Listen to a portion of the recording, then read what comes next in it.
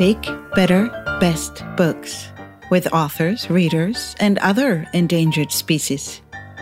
I'm your guide, Katarina Valentin. Come and join us.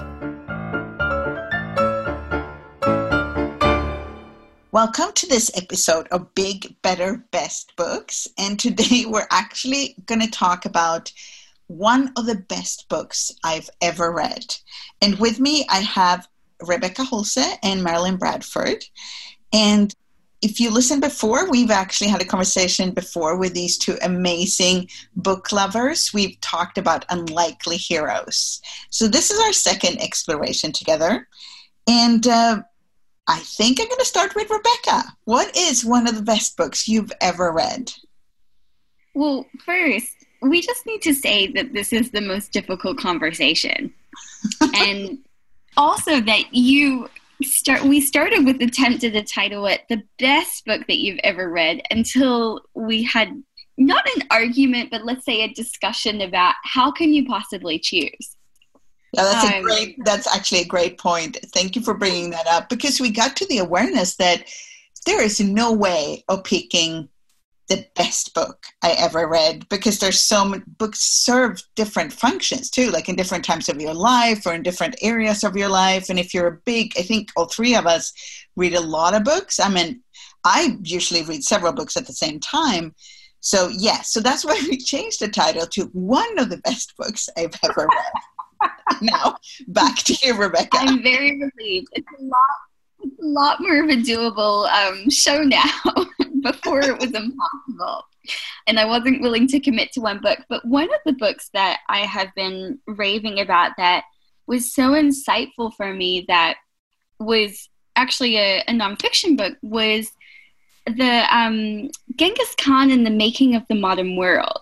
It was just one of the most brilliantly written histories that didn't take what was being said at face value.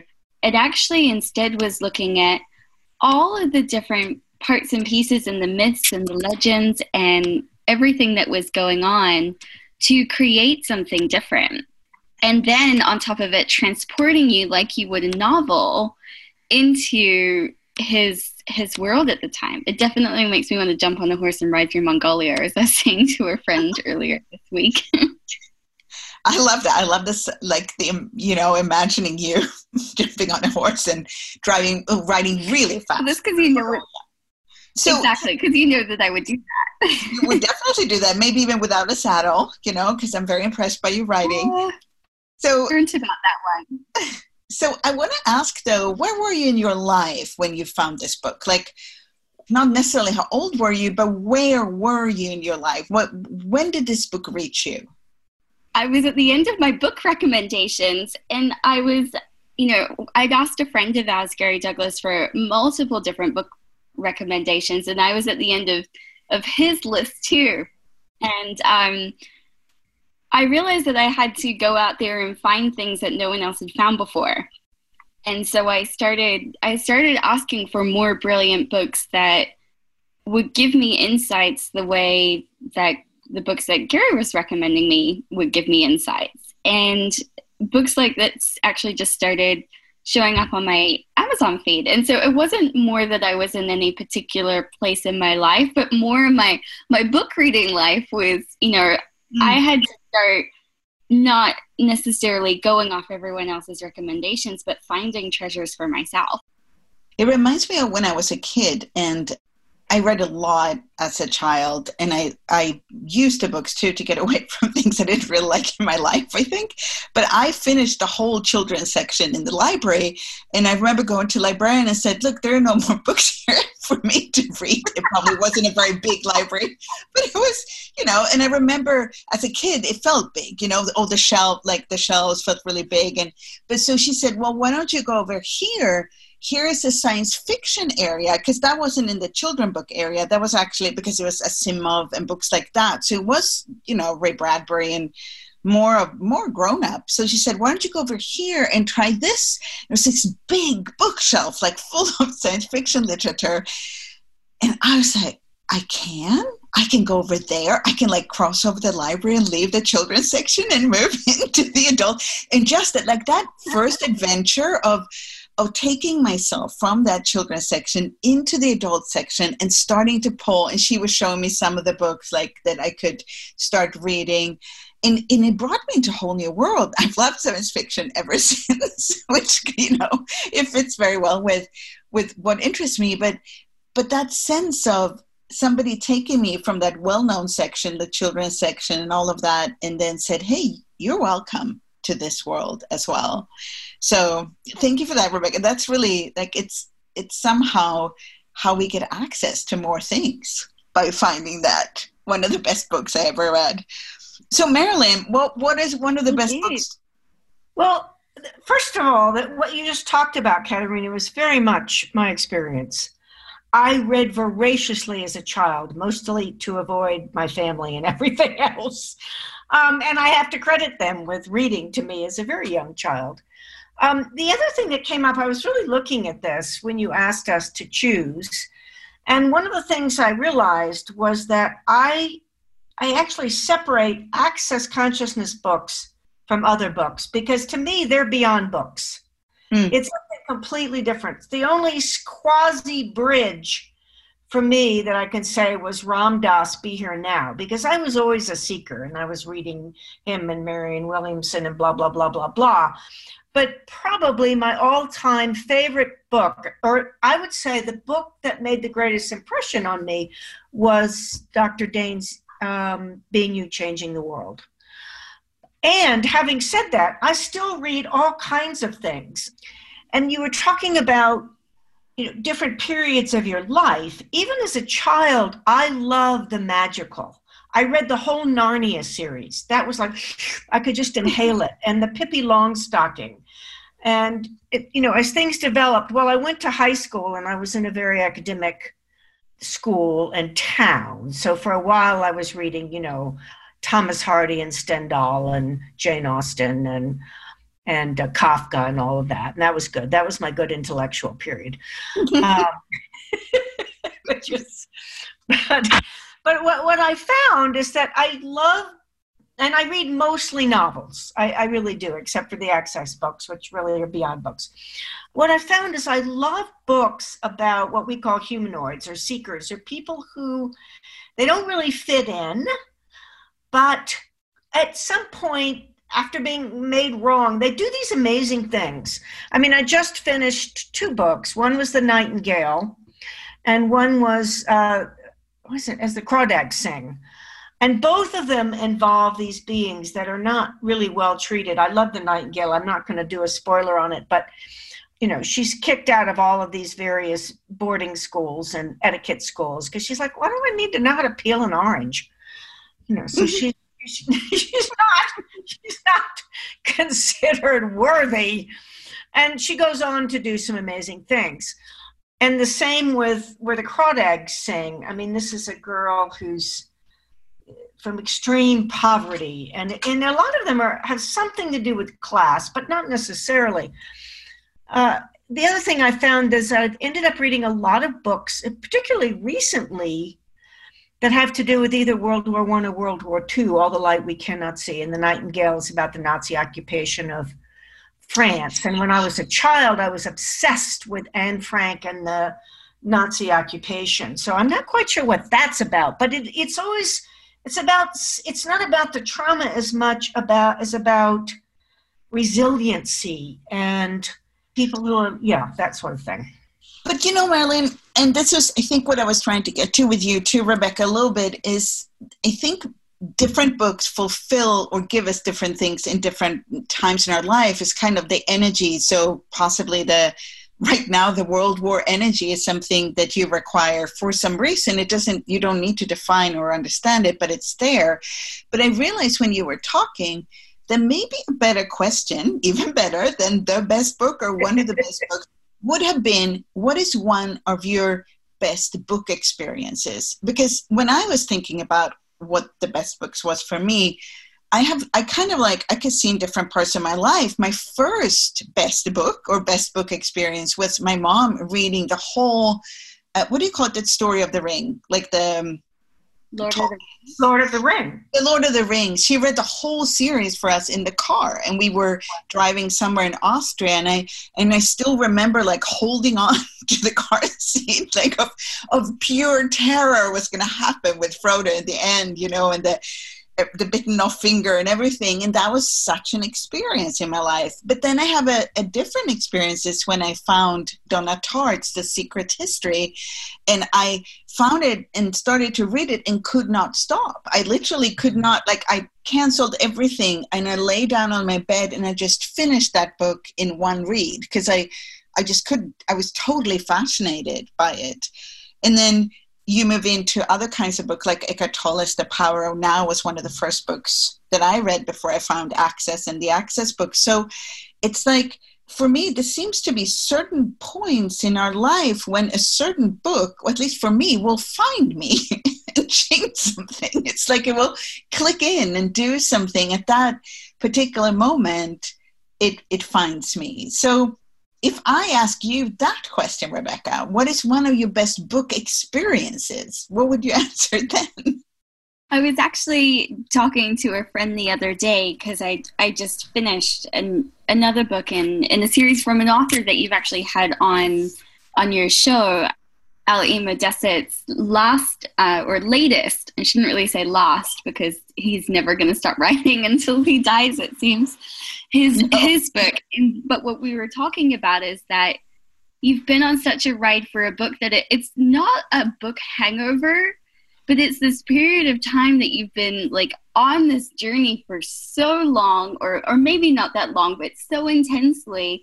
And then you turn to the last page and then you're at the end of the book and you have to either choose to reread something in the book, read all the footnotes or the glossary or whatever they have at the back of that book, trying to extend the experience while knowing it's over.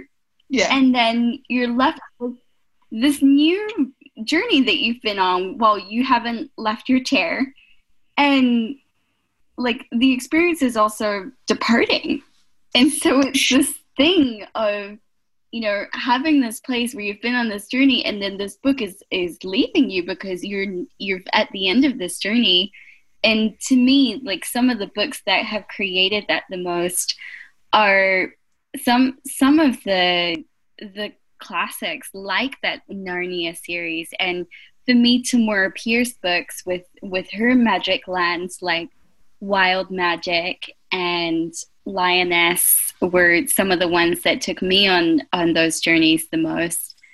But also The Place, which is a book by a friend of ours, Gary Douglas. And the great thing about The Place that other books don't have is you can just read it again and then you have a different story. Well, it is really interesting, this thing that you bring up when we're talking about experiences, because I have that a lot. I fall in love with the world that a book or a series of books present to me, and I really don't want to leave it. And I re-listen to them sometimes. I've had that recently with a series that I think it's not like, you know, it's by Jodie Taylor and it's The Chronicles of St. Mary. It's about this time traveling woman. And it's truly she built this whole world. It's like J.K. Rowling has that too in Harry Potter, these series of books that build a world that you want to stay in. You don't want to leave it. And it is correct. The Place is one of the few books. There are a few books like that too, that you can go back and you can reread it and you get a new experience. So if I asked you, Marilyn, what are some of the books that you reread?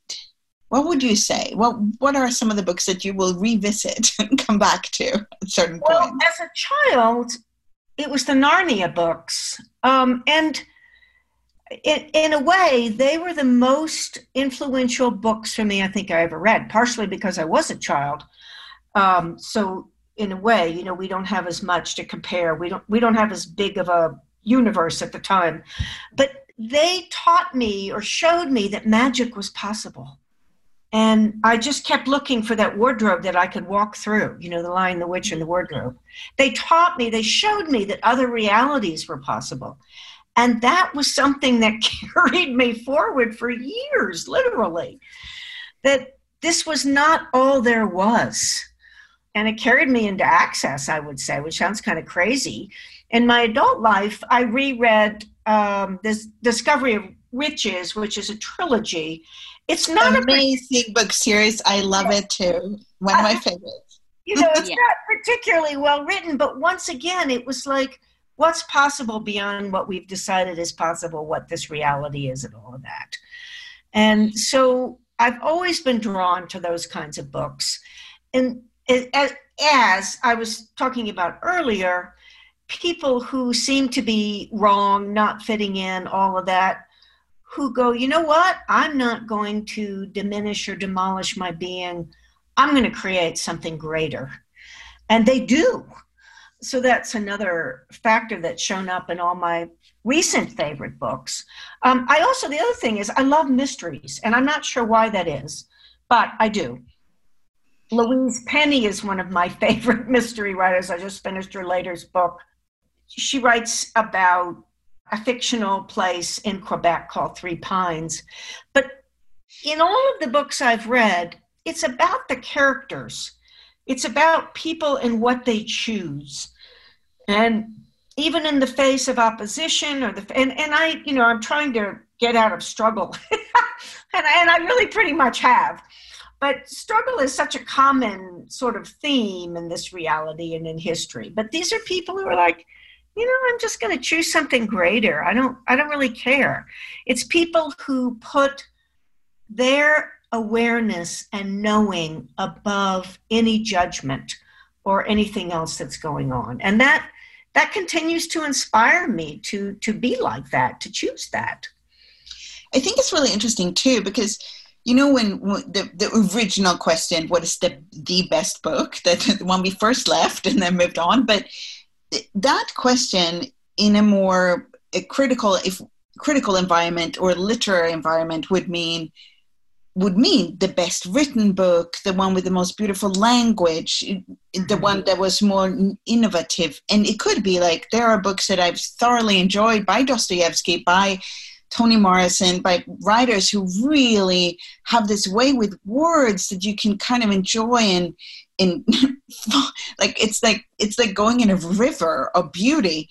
And some of the books that stay with me, that give me, like you say, a sense of something greater, actually a sense of hope and joy, are often maybe not that well written for me, because I'm sure it differs for everyone. And they are books that there's magic in it, or unlikely heroes, or a struggle that came to something greater. And it's the stories. I think for me, the books that I enjoy the most often has to do with a story that I get to fall into.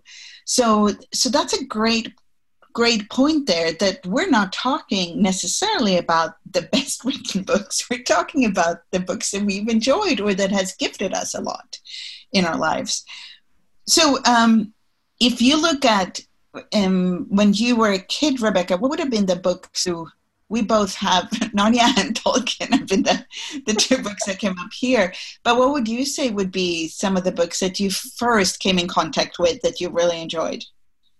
Actually, Enid Blyton was a huge treasure trove for me, both in, some of her more cute and shorter stories, but then also the ones that she wrote that were the series, like the Famous Five, and I can't remember some of the other names now, but she's written more than 45 books, and I think I've read every single one of them. And in my house at the time when I was growing up, we used to have a couch, but then we would have a dining table and an armchair that was kind of hidden behind it. And I would sit there as unnoticeable as possible and read for as long as I could get away with in that chair with those books, and just be transported to the delight of her magical world. I love those books, and they always eat. I just remember they were always eating in those books. But it was funny, in Sweden, those books were considered they weren't really politically correct, like of some obscure reason that I don't really know, but they were considered not as good literature. So, for example, you couldn't find for many years, now you can, because now they're classics, but when I was a kid, they weren't in the libraries. They were considered, I don't know, less good literature. So I would buy them, and I would buy them with every week I would get a little bit of money from my parents. So every other week I could afford to buy one of the 5. And I loved, exactly like you, those books. They were also the ones where they were like in school somewhere, and they had gone away to some boarding school, and they were very exciting. So I used to like collect money and buy these books, and it fascinated my parents that I would use my money to buy these books. And all the ones that were for girls had red backs, and all the ones that were for boys, like they were like Biggles about like this, I don't know, this airplane pilot. They had green backs, and they were all published by this publisher, and my bookshelves were full of these red back books. And today, they are considered classics, and you can find them anywhere. But it's funny that you mentioned that, because I'd forgotten all about that. How I was like, and every time I read them, it would make me feel guilty. Like I was reading back. That's so funny. For me, what struck me was how independent the children in those books were, like, because they were written at a different time, and they would go off camping by themselves, or sailing a boat, or like go explore like a rail train, area that wasn't used anymore. And I was just so impressed by their sense of adventure and ability to handle themselves. And I think as a kid, I want to be a leader like that. Yeah, you probably wanted to be Georgie or George, whatever she was called, the one that was kind of like a boy girl. I can't remember her. Yeah, no, those, and it is like, even talking about that, right? I can tap into the energy those books gave me. I can tap into, like you said delight. It was a really accurate word. Like, and I could tap into the Narnia books, and tap into when I got the first one on Christmas, and I read all of them, and so somehow these books for me are with me continuously. And I was reading this article by Philip Pullman, who has written a series of books called His Dark Materials, that I think are now coming out as a TV series. So he's more in the newspapers at the moment. BBC produced something based on his book, The Golden Compass, I think. Oh, yes. Yeah, that's Philip Pullman. And he's an amazing writer. And he said that you think there are 3 things that children need. He says, of course, they need food and safety and all that. And then they need love for their parents. And if they're missing the food and safety, you'll notice, they're malnutrition and badly clothed and freeze. And if the love, you will also notice, because after a while, that will, of course, limit who they can be in the world. But what kids also need are stories. They need fables. They need stories. They need this bigger world that goes beyond our world. And it's hard to tell, he said, that it's hard to say exactly what happens with children who don't get stories, but their world will never be able to expand and go as great. And when you really look into it, you can see that particular thing, that our kind of need, or how we grow when we get to, move into the stories, is part of how we develop as people, as beings. And just us talking about this, I can perceive like how the books that we read, how the stories that we've received throughout our lives has shaped us from who we are today. And I am so grateful for every book I've read. I just realized I'd like to thank every single book that's come into my way that I've been, had the pleasure or luck to get lost in. Katerina, that I'm going off on a tangent a bit here, but what you said really sparked something for me. Of course, being a psychotherapist for, 30 years or whatever, but they talk about how it's easy for children to pick up languages. Their brains are more malleable. Their tongues, their capacity to make different sounds are more malleable when they're young. If you try to learn a language, particularly something, if I tried to learn Chinese or Japanese later in life, it's much harder for me to do that. But I wonder, this whole thing about the stories. I mean, that having all those stories, whether it was the magic or, I read some of those sort of standard and Alice in Wonderland and all those, allowed me to be aware that there was a greater world and that there were possibilities.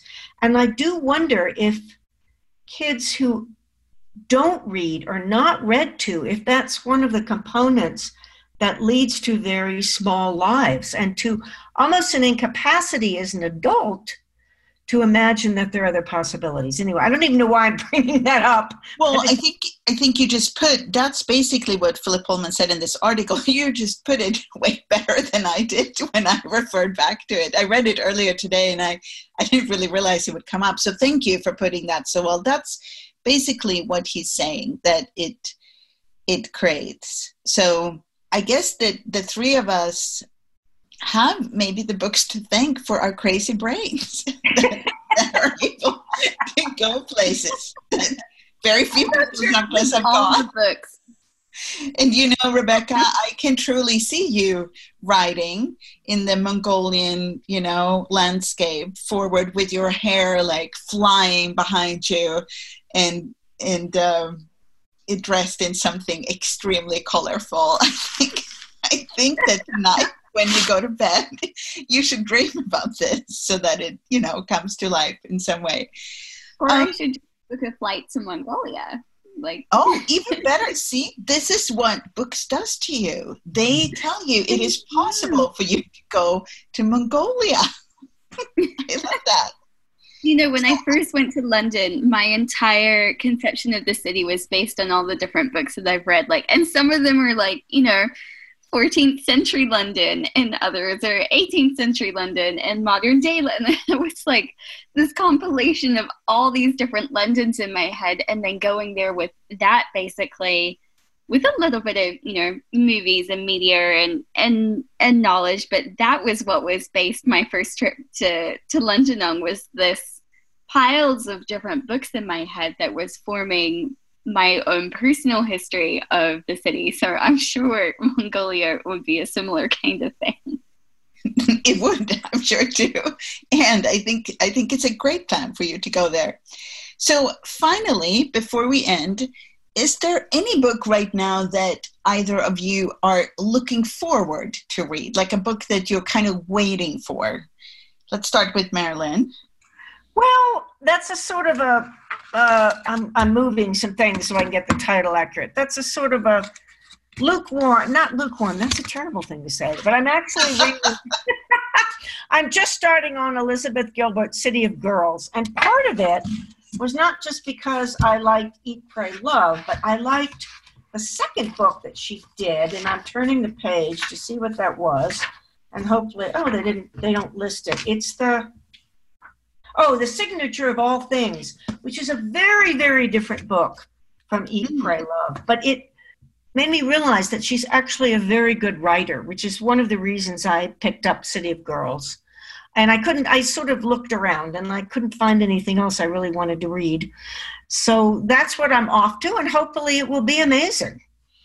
And it is, he's just starting out. It's about a girl who flunks out of Vassar because she never goes to any classes because she's too busy doing other things. I hope it's going to be one of the best books you've ever read. And Becca, what do you have on what are you looking forward to reading right now?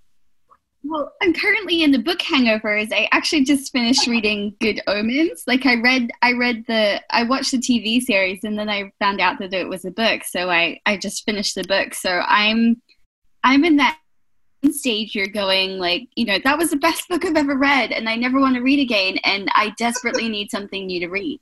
So I'm in a book hangover and I'm not sure yet what that's going to be. I am sure one thing that there is going to show up in your book. So I think you should ask, how does it get any better than this? And see what shows up now when you found that. I'm waiting for Margaret Atwood's The Testaments. And because I read The Handmaid's Tale many, many, many years ago. And I am so excited to read what's coming now. So I think it's going to arrive soon in my mailbox. So we'll see if that will be one of the best books I ever read. So thank you both for coming on. I'm so grateful and for exploring this with me, even though the original title got us all a little stumped. The next title was more inviting. So thank you both. I hope you enjoy the book, the next book you pick up. Bye for now. Thank you, Katerina. That was lots of fun. Thank you.